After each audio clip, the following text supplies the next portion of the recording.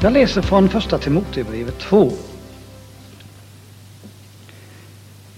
Gud vill att alla människor skola bliva frälsta och komma till kunskap om sanningen. Ty en enda är Gud och en enda är medlare mellan Gud och människor. En människa, Kristus Jesus.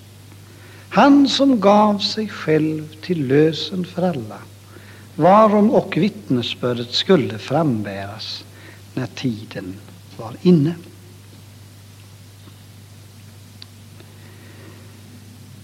Guds ord sammanfattar här vår situation som människor i några rader. 9 rader har jag läst för er. Men som Guds ord brukar vara är det fyllt av innehåll, undervisning och välsignelse. Det nämns här om vår konflikt med Gud som människor. Det talas om Guds frälsningsvilja. Det talas om Jesu medlargärning och vår underbara räddningsmöjlighet. Pris för Gud. Människan kom i konflikt med Gud genom synden. Vi känner till den gamla berättelsen ur skriften. Hur fienden smög sig in i lustgården, lyckades bedraga människorna och få ett fäste i deras hjärtan och därmed i mänskligheten. Där har vi upprinnelsen till all mänsklig olycka, till lidandet och de ohyggligheter som allt sedan dess har härjat i vår värld. Det var den verkliga katastrofen när synden kom in. Och när skriften här säger att vi kan bli frälsta, så säger den därmed också att vi svävar i en fara. För bakgrunden till ordet frälsa, det är att det finns en fara någonstans. Och sanningen är den att så länge vi vandrar här nere så lever vi i en värld fylld utav faror. Och det står att fienden, han går omkring som ett rytande lejon och söker vem han må uppsluka. Om vi såg allvaret lite mer tydligt av att vara människa och vandra här nere, skulle vi ta vårt liv på helt annat allvar, skulle jag tro. Han säger här också, aposteln, att vi har hamnat i ett skuldförhållande till Gud genom synden. Och jag förstår det bland annat av det uttrycket att det behövdes en lösen för oss. Vi har inte möjligheter att betala vår skuld till Gud. En annan sak som det förde med sig, detta syndafall, det var att människan hamnade i andligt mörker och okunnighet. Och därför säger skriftordet här, Gud vill ge oss kunskap om sanningen. Vi har förlorat det där genom synden. Människans omdömesförmåga, hennes andliga sinne är förmörkat inför de eviga frågorna. Och så ser vi hur människor trevar, tar miste, går förlorade i mörkret. Men de här få raderna talar också om någonting underbart. Och det är det att Gud vill att alla människor ska bli frälsta. Det är underbart att se vilken inställning Gud har till människan. Han älskar henne lika varmt som han alltid har gjort och står alltid på människans sida. Jag tycker det är underbart. När man spårar Guds handlande med människor så märker man att han vill frälsa, han vill rädda.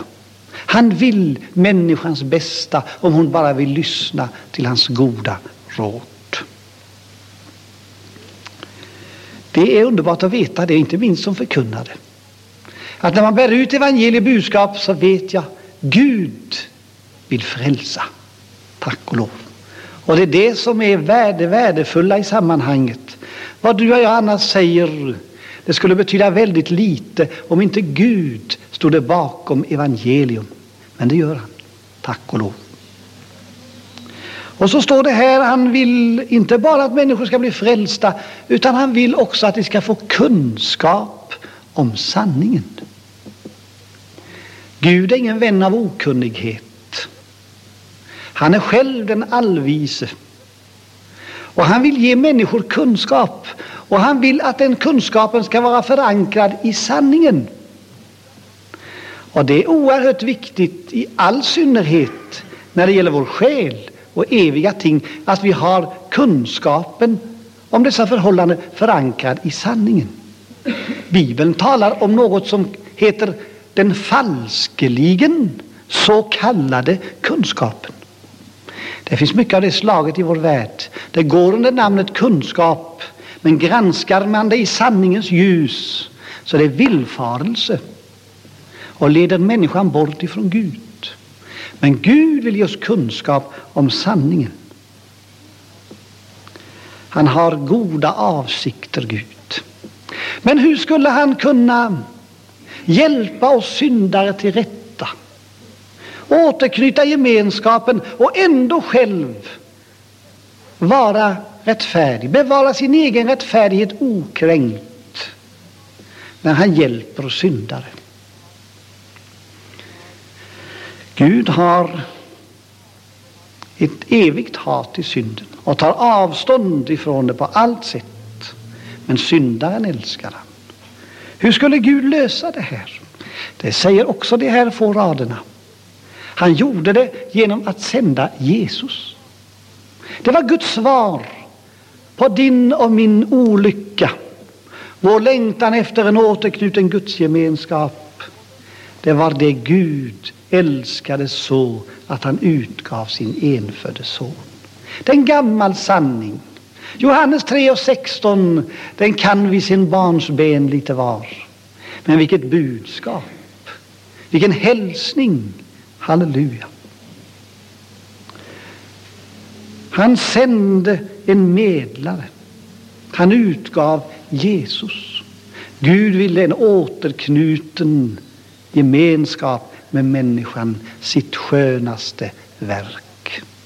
Jag förstår, det sargade Guds hjärta när människan gick bort ifrån honom. Människan som var skapad till hans avbild, det han älskade mest. Men han fann en lösning, pris ske Gud. Och skriften säger att den lösningen var så underbar så det som tror på Jesus, han blir rättfärdig. Och Gud bevisar sig också därigenom vara rättfärdig, säger skriften. Det är gott att ha en sån frälsning som tål att granskas, som är så väl grundad så Guds rättfärdighet är bibehållen och vår rättfärdighet är säkrad för tid och evighet. Sådan är Gud. Jesus kom som medlare, säger det här bibelordet. Och han kom som människa. Han var Guds son, men han var också sann människa när han vandrade här nere. Och jag tycker det är trösterikt. Vi kan tala med Jesus om våra vardagliga bekymmer. Och veta att han har varit frestad i allting lika som vi. Har du tänkt på det? Du går där hemma, går ditt arbete, du är bekymrad för saker och ting. Och du kanske undrar, kan jag tala med Herren om det här? Ja, visst kan du det. Han vet så väl vad det är att vara människa. Han vandrade här nere och han har prövat allt det du och jag möter. Men han syndade aldrig. Han var och förblev fullkomlig. Pris för Gud. Och så står det här, han utgav sig själv. Det är detta som är så underbart, att Jesus, han var på samma linje som Gud. När Gud ville frälsa så ville Jesus det också.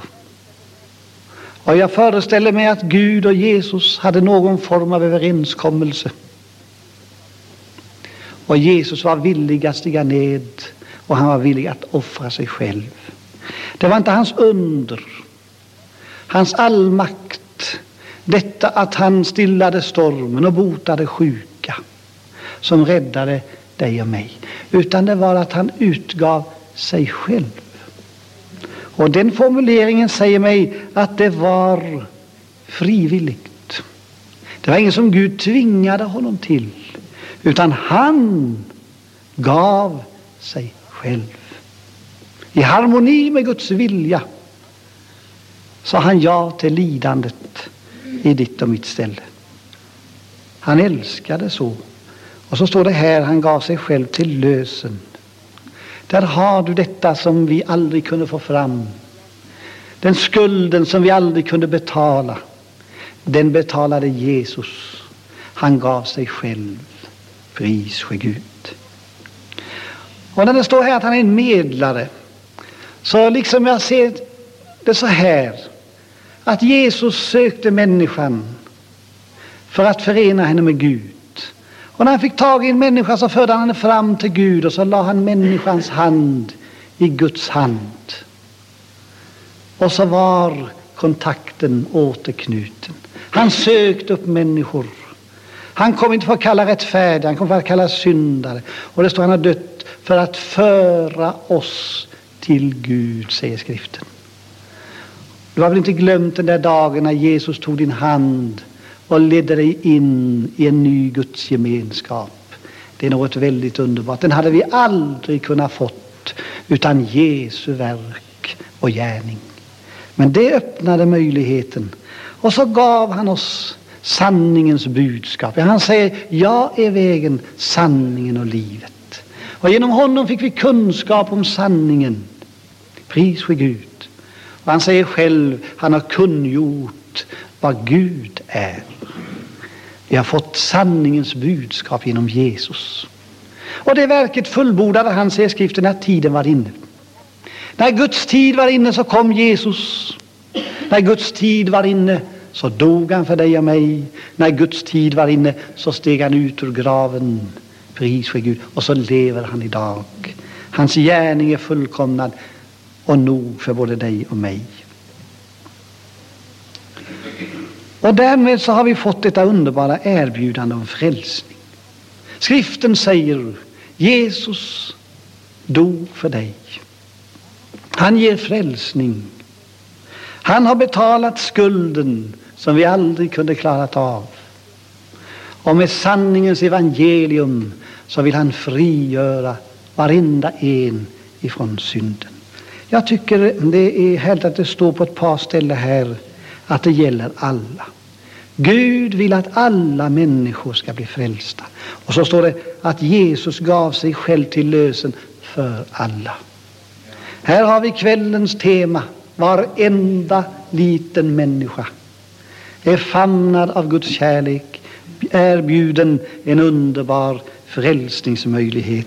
Pris för Gud för det. Och nu säger skriften att det är vår plikt att vittna om det. Vittnesbördet om detta ska frambäras. Och det kan man göra på olika sätt. Det är framburet i sång här ikväll.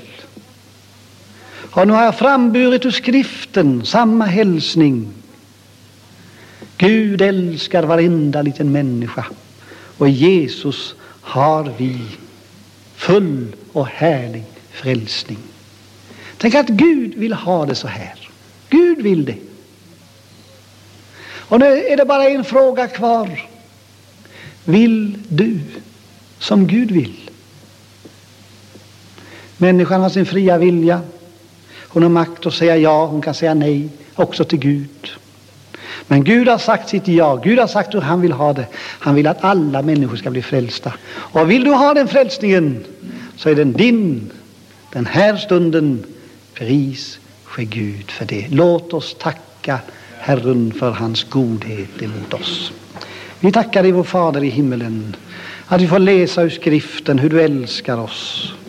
Hur du vill vår frälsning för tid och evighet. Vi tackar dig, vår Fader i himmelen, för detta underbara sätt varpå du löste vårt frälsningsproblem. Tack att du sände din egen älskade son. Och vi tackar dig, Herre, för den gärning som han utförde till vårt eviga väl. Tack att du kallar idag, och tack att det finns en räddningsmöjlighet för varenda liten människa.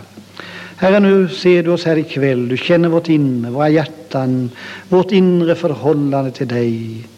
Herre, du vet om någon saknar gemenskap med dig, frid i själen. Där är du här och ger fritt och förintet nåden i Kristus Jesus. Tack för all din godhet. Välsigna vår stund i fortsättningen. I Jesu namn. Amen.